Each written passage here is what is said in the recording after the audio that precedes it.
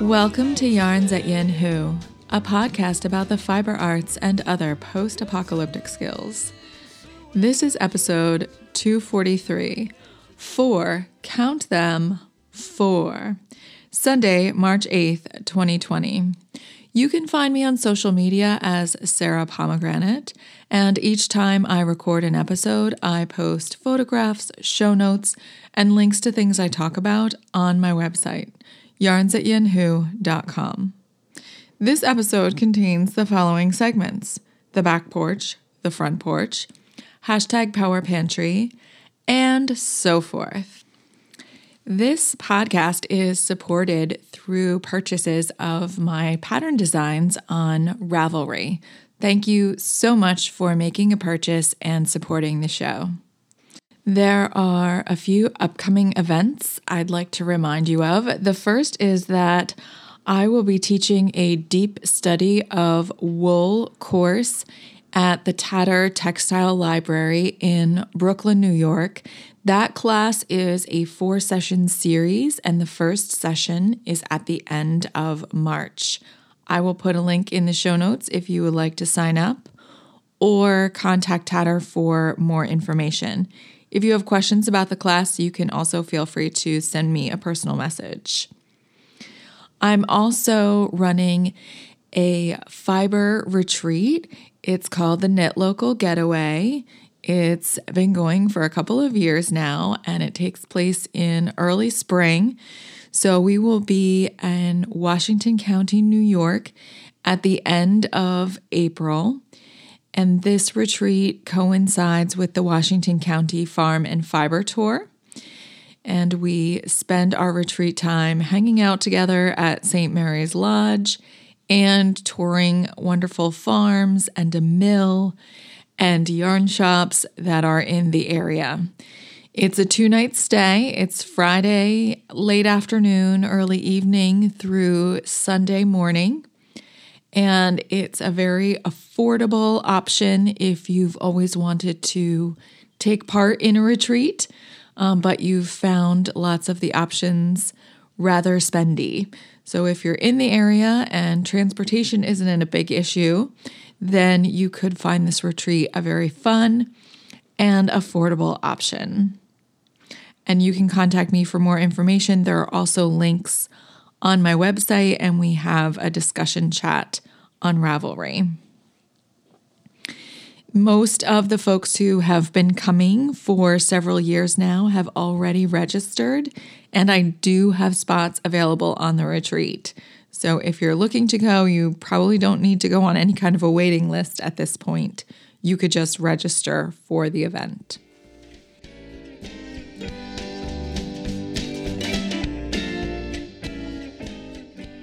Hello, everyone, and welcome. I hope this podcast finds you well.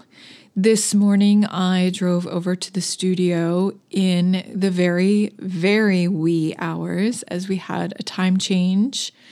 And I have a lot to do today, including trying to find toilet paper at the grocery store. So I wanted to get an early start, and I drove over in the light of the nearly full worm moon. It will be full tomorrow, March 9th, and it was sitting rather low on the horizon, and all of the air was very dark and crisp and cold.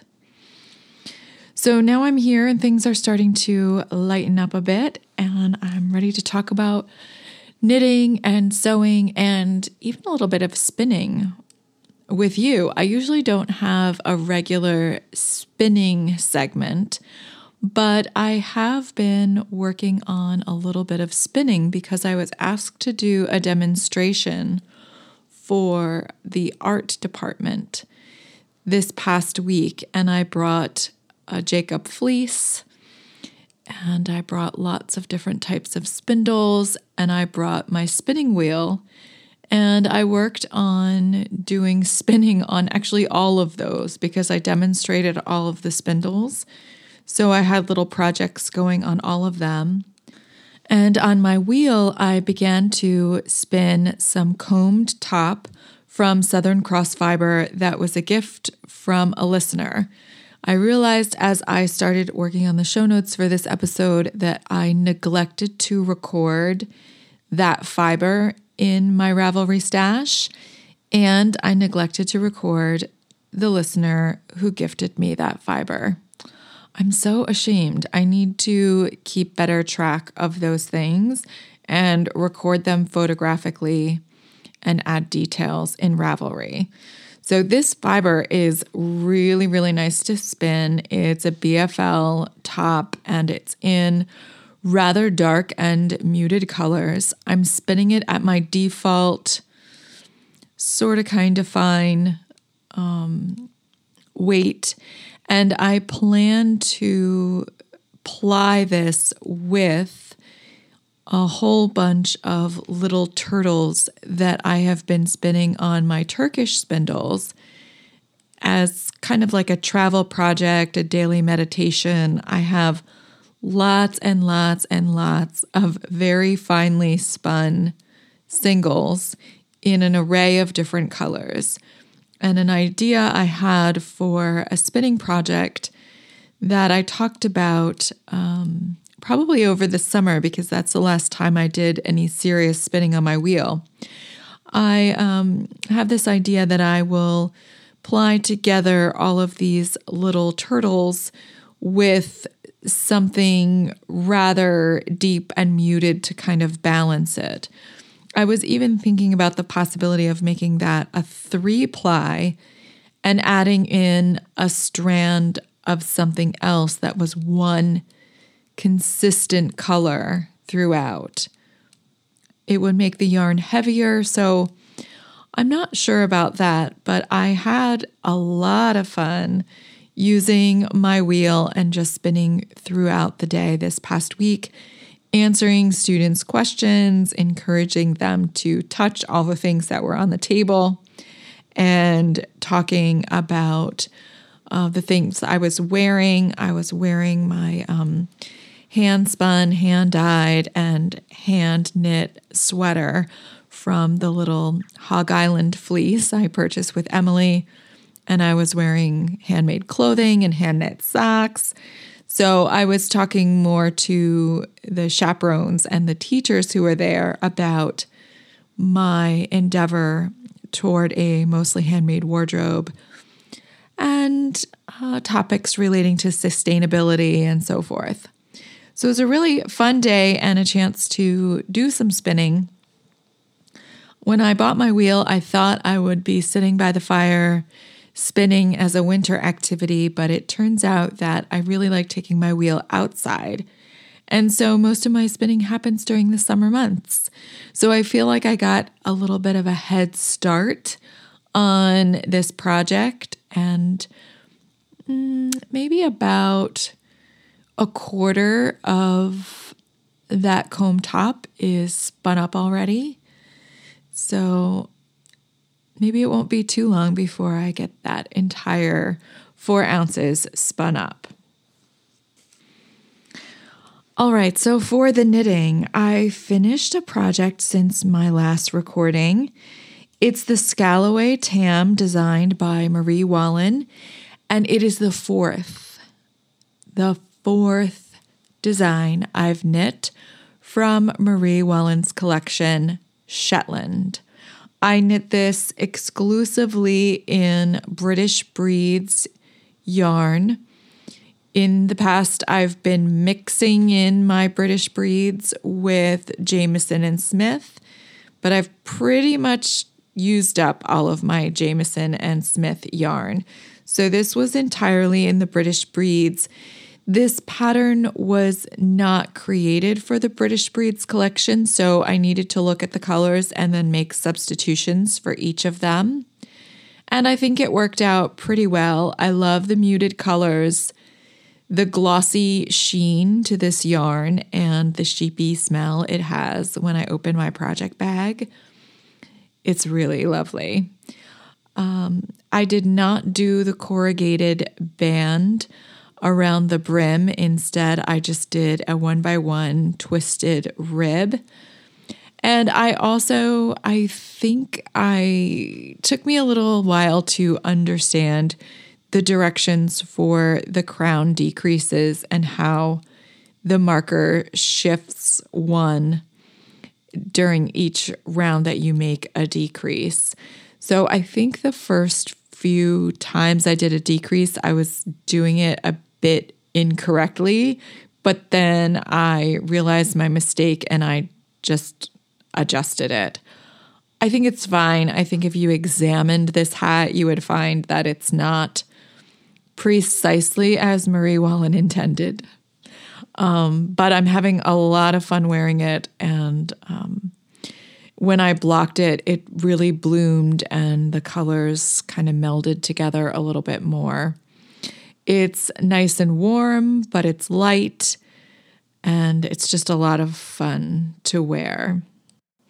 I'm also working on a toe-up sock design. I finished my first sock, and now I'm starting on the second and starting to write down some of my pattern notes. And I'm also thinking about a right and left sock for this design. I'm thinking about the heel and the fit of the heel and how to resolve the design at the cuff and sort of make it blend into the cuff of this sock. And I'm using for this design the beautiful Northampton American-made superwash merino dyed by Carol of Foster Sheep Farm. It's in this really gorgeous teal color, and the design has watery inspiration. In fact, I'm working on a set of designs. I'm kind of working on them all at the same time. And they all have a single inspiration source. So I'm unsure about releasing these one at a time or trying to do a collection, which I have never done before. But I think I would like to work through all of these ideas at least a little bit before I make that decision regarding how I will release these. It's lots of fun, and it's keeping me reading and researching a little bit, so it's been really engaging my time and interest. Finally, I've been knitting a bit on my Ravenclaw mitts. This design is Wit Beyond Measure. It's one of 4 in a collection by Diana Walla that coincides with the Hogwarts houses. I'm knitting the Ravenclaw mitts in beautiful tuku wool on US 0 needles. I've finished the cuff and I'm working my way up toward the thumb gusset with my knitting. And this is mitt number 2. I have 1 finished except for the thumb, and it's on hold. Primarily, I did that knitting last year. So I'm working toward the finish on these mitts this year.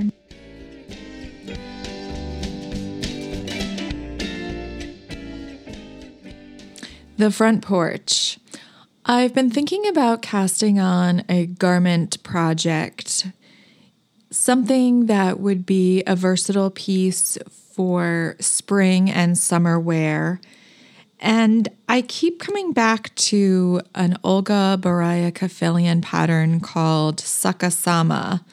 It translates upside down from Japanese, and it is a kind of a shell or shrug that can be worn right side up or upside down. It kind of reminds me of a Stephen West design that I've knit, except this has a little bit of a sleeve to it, whereas the Stephen West is more of a tank when it's worn in one direction. And it's loose and drapey and a great layering piece. It's from Olga's Transform collection, where she has pieces that can be worn numerous ways. And enjoy pieces I have like that. I've also been getting a lot of wear out of my iris shrug, so I think this type of garment is something that I would use a lot.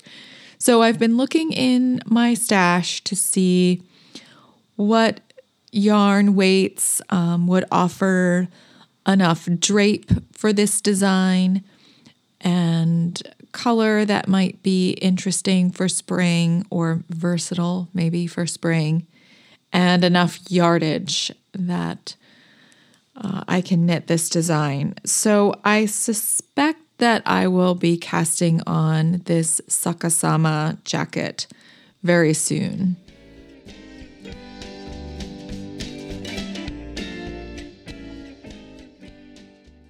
This month, I'm excited to talk about sheet pan cooking. This is a tried and true method in my kitchen that I haven't been using for very long, but since I started with one particular recipe, I seem to come back to this again and again, and I feel like it is kind of like a signature move of mine for getting dinner on the table. I wonder if sheet pan cooking might seem like old news to a lot of listeners, because I have a feeling that many of you may have been using recipes like this for a while, but they seem to be gaining in popularity, and there are quite a few lists online of different recipe ideas.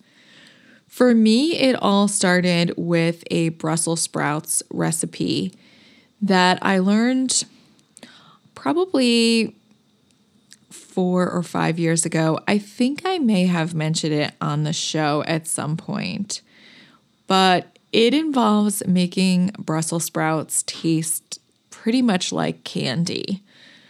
Growing up, I was always treated to steamed versions of cabbage-like vegetables, and they always seemed very gassy and unappealing. And a friend was hosting a kind of a cooking class in her home, and the chef who was there taught us how to make these roasted Brussels sprouts, and I fell in love with them. To do this, you take Brussels sprouts and trim them and cut them in half, toss them with a little bit of olive oil and some salt, and spread them out cut side down on a sheet pan. And you roast them in a 375-degree oven until they are as crispy or tender as you like. You can kind of take them to whatever degree you like. The more toasty you get them, the nuttier the flavor will develop, and also some of their sugars will start caramelizing.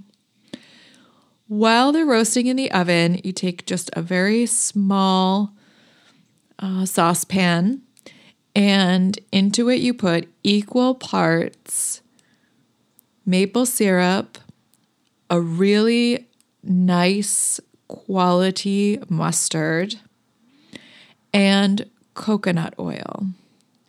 And you just melt these together to form a glaze.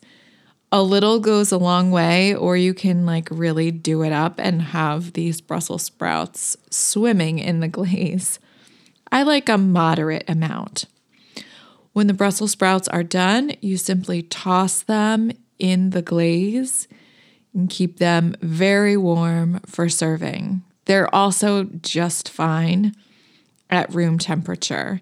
And for this reason, I like to include them on a Thanksgiving menu because they seem to have very wide appeal, and there's something that could just be sitting on the table and I don't have to worry about keeping it hot. I'll keep that for the mashed potatoes because sometimes I have a hard time delivering everything hot to the table for a big meal like that. These are the vegetables that got me thinking about how tasty and delicious other roasted vegetables can be. And a sheet pan dinner at my house usually consists of one sheet pan of roasted potatoes and carrots, and another with roasted boneless, skinless chicken thighs. And then I make a nice little sauce with some mustard, mayonnaise, and lemon juice combined, sometimes yogurt if I don't have mayo on hand. And I just kind of drizzle that over the vegetables on the plate. And it makes for a really nice dinner and really awesome leftovers because you can keep doing things with the chicken or whatever protein and the vegetables through the rest of the week. And that therein lies the appeal of the sheet pan dinner, because you can make a lot of food quickly and then it's dinner for more than just one night. The recipe I really adore for sheet pan chicken is from Eric Kim. It's on the Food 52 website, and it's called Sheet Pan Chicken Thighs with Magic Spice Blend. Eric Kim uses, I'm not sure if they're bone-in skin on chicken thighs. I usually just buy the boneless, skinless. It's just a little easier to work with. But the Magic Spice blend includes a little bit of brown sugar, smoked paprika, cayenne pepper. It includes salt and also celery seed, which I think gives it an amazing flavor, and it pairs really well with mustard in the glaze or sauce that I make. So I usually make a big batch of the Magic Spice blend. I use some that night, and then I just put the rest in a small dish and store it in my cupboard. It's also really good over vegetables, this same spice blend. There's garlic powder in the recipe. I usually don't put garlic powder in my food. I just don't care for the aftertaste of it sometimes, and substitute just a little bit of freshly cracked black pepper or something like that in the mix. But the combination of the brown sugar, salt, celery seed, the smoky paprika, it's really good, and it gives a nice color also to your meats. I have used this same spice blend on tofu. It's also really good, and a little bit goes a long way. Another sheet pan recipe I love is baked tofu with coconut kale. That is absolutely delicious. And I like to top that with Trader Joe's chili lime cashews as a garnish. It's really perfect. A recipe I thought I might try this past week and tell you about, but I didn't get to, so it will be coming up this week. I've been looking quite a bit at the Genius Recipes videos on Food 52's website, and I follow them on Instagram. And something came up that I think is the perfect merger of last month's Power Pantry, which had to do with fruit in savory dishes, and this month's, which is the sheet pan cooking. The recipe is cauliflower korma with blackened raisins. And the recipe starts by creating florets of a big head of cauliflower and roasting it, and then using that as the basis for an Indian korma dish, or a take on an Indian korma dish, and then putting these blackened raisins and almonds over the top as a garnish. It sounds really, really good, and I am eager to make that recipe this week. So I will link that in the show notes. I think that the Genius Recipes offer a number of interesting skills that can be combined, and you can kind of like riff on them for other meals in your kitchen. So I've been looking at them pretty carefully, and thinking about ways to enhance and extend the skills in a particular recipe for other meals. One thing I'm curious about is using roasted cauliflower, and making that a substitution for buffalo wings. I've seen a lot of this kind of recipe and never tried it. There seem to be a lot of those posts going up around the Super Bowl, and I don't watch the Super Bowl, so I don't really make any Super Bowl food. But if you've made it, I'd really like to hear from you and see what recipe or what techniques you use for cauliflower buffalo wings. And I prefer to roast. I know some of them are fried or deep fried, and I am very unlikely to do that. So I'm looking to see if there's any way to get a nice texture and flavor out of something that I've roasted in my oven. Plus, of course, any sheet pan dinner ideas that you have, and if you try any of the recipes I suggest, I'd love to know what you think about them.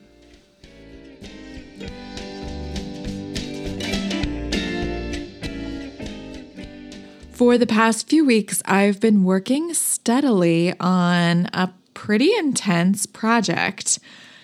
I have been longing for a duster and browsing different patterns and thinking about what design to choose and what fabric would be perfect.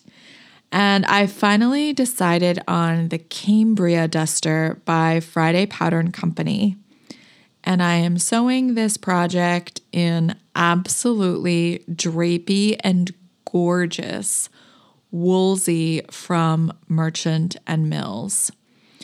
This is a spendy project, but I really wanted to create a special wardrobe piece that would last a long time and be really versatile in, I guess, 3 seasons. This was a 3-season garment. And so I thought a lot about it and finally decided on the Cambria duster.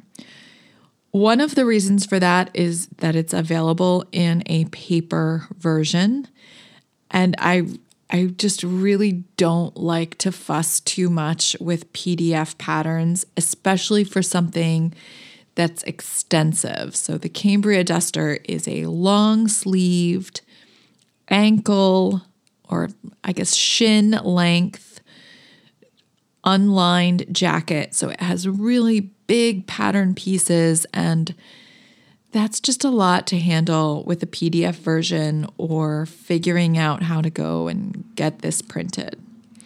Another reason I liked the Cambria duster is that it has really big lapels, and I think this keeps the unstructured jacket from looking like a bathrobe. I really wanted to look like a jacket, like an outerwear layering piece. And some of the dusters seem to look robe-like. And I guess that could be part of their appeal if you wanted to use it for something like a robe. But in this case, I want to keep the jacket look. Another reason I chose this pattern is that I found a complete video tutorial on Creative Bug it's done by designer Chelsea from Friday Pattern Company. It's pretty clear and cohesive and was a nice addition to following the pattern directions that are provided in the booklet. Finally, I thought that this offered a blend of some techniques I've used because I've made that Merchant and Mills quarter-lined jacket. And there's a lot of finishing on this Cambria duster. It is unlined and all of the seams are finished in a variety of ways. So I thought this would add an element of challenge to this project. So after a lot of deliberation, I bought the pattern and the fabric from Oak Fabrics, and they have a really nice array of different unusual fabrics, a lot of high-end things. I really like the searchability of their website, and their delivery was very quick. They also offer full yard and half yard cuts, which can be convenient if it's an expensive fabric and you'd like to keep from buying an entire additional yard if you only need a portion of it. The Woolsey from Merchant and Mills is absolutely luscious. I bought the color called Altamara, which translates high seas. It's a beautiful marine green blue. And this fabric is a double gauze. I was looking to see how much Woolsey is like linsey woolsey, which is a fabric that was popular in early America. I'm not sure about around the world, but I know that it's mentioned in a lot of the literature that I read in the early American period. And that's a linen or cotton warped fabric with a wool weft, which gave the fabric strength, but also warmth. And I think that's the same idea behind the Merchant and Mills Woolsey, but the construction is a little more sophisticated. So the Woolsey is a double gauze, and it's laundered at the mill so that you don't have to worry about taking precautions in washing your fabric once you get it. So I just ironed it and started laying out the pattern pieces. It's 78% linen, 16% wool, and 6% poly. And each color, as far as I can tell in looking at these colors online, there's the color of the fabric and then the double gauze layer behind the fabric, or the backside, is a lighter muted variation of the color. So it's kind of convenient to sew with in that way because there's a very definitive right and wrong side that are easy to see. And so you don't have to label the back of every single pattern piece as you're working with it. It frays quite readily. I haven't had a problem with things really stretching out of shape. Of course, this is a rather unstructured piece. I mean, it's not fitted. There aren't tucks and gathers and things like that. So it doesn't really matter if it stretches a little bit. But the thing that I've had to deal with continually is fraying as I work with the fabric. It is beautifully drapey. I think it's going to work really, really well for this duster. So I've been slowly and steadily working on it. I cut out the pattern pieces. I spent quite a long session in putting the pattern pieces on the fabric and cutting it out. I had just enough fabric. So I really needed to lay out the entire thing before I started cutting to make sure that I could fit all of the pattern pieces on. And with 3.5 yards of fabric in my very tiny house, that was a project. So I used my dining room table and spent the afternoon cutting. And then I spent a couple sessions where I just made a few seams, put together a few pieces. I watched the tutorial video quite a few times.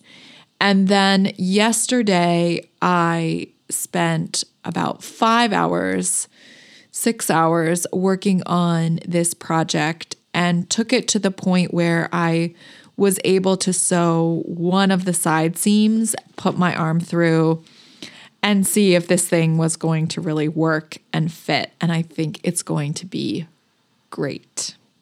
Absolutely great. I haven't been this excited about a garment in quite a while. The technique used to bind most of the seams is called a Hong Kong finish. It's a technique whereby you use bias tape around the raw edges of a seam. Either you bind them together with bias tape or you iron the seam so that you press it apart and then you bind each side of the seam separately. So as you can imagine, in different parts of the garment, you would be using a different kind of finishing technique. Also, in the shoulders of the jacket, that kind of binding would be a little bit bulky. So those are bound off with overedge or zigzag stitch. Chelsea shows how to use double fold bias tape, and she just clips it. She doesn't use pins throughout the tutorial. I never saw a pin. She uses little quilting clips and she folds the double fold bias tape around the raw edge, and then she sews it in one go. She makes it look very easy and quick. However, that technique is really tricky, especially anywhere there's a curve. And it's really easy to get ripples and bunching or miss the back side as you're sewing and not really catch both edges of this bias tape as you're sewing. I think she makes it look deceptively simple, and I think there are a lot of problems with using a method like that. So I looked up a Hong Kong finish and found that there are actually a couple ways to do it. And one of the ways is to use single fold bias tape. And you attach it in a more traditional way by unfolding the bias tape, putting it up against your raw edge and making a seam like you would traditionally do, and then folding it over but opening it up as you do so that the back side of the bias tape shows its raw edge, but it's cut on the bias, so it's not going to fray. And it's also the part that's folded back against the garment, so you really never see that exposed. For me, this is a much more secure way of doing a Hong Kong finish and a bound seam. And since I plan to make all of my own bias tape for this project, I decided that that's the way I would go. And I'm really pleased with my decision.